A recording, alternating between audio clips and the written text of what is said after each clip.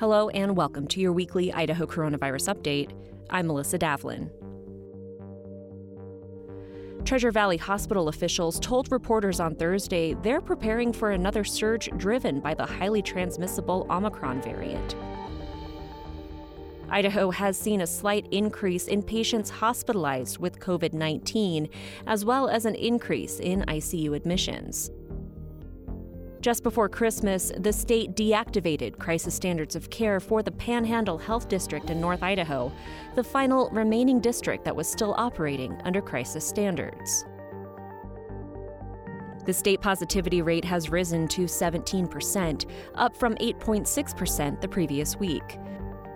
That's the fastest one-week rise on record in the pandemic, and that percentage varies by district, with 19.5% in southern Idaho's Public Health District 4 and 10.6% in southwestern Idaho.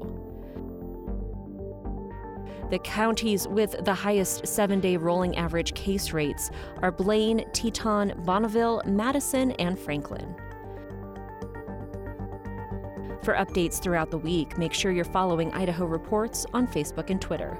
We'll see you here next week, and until then, stay safe, Idaho.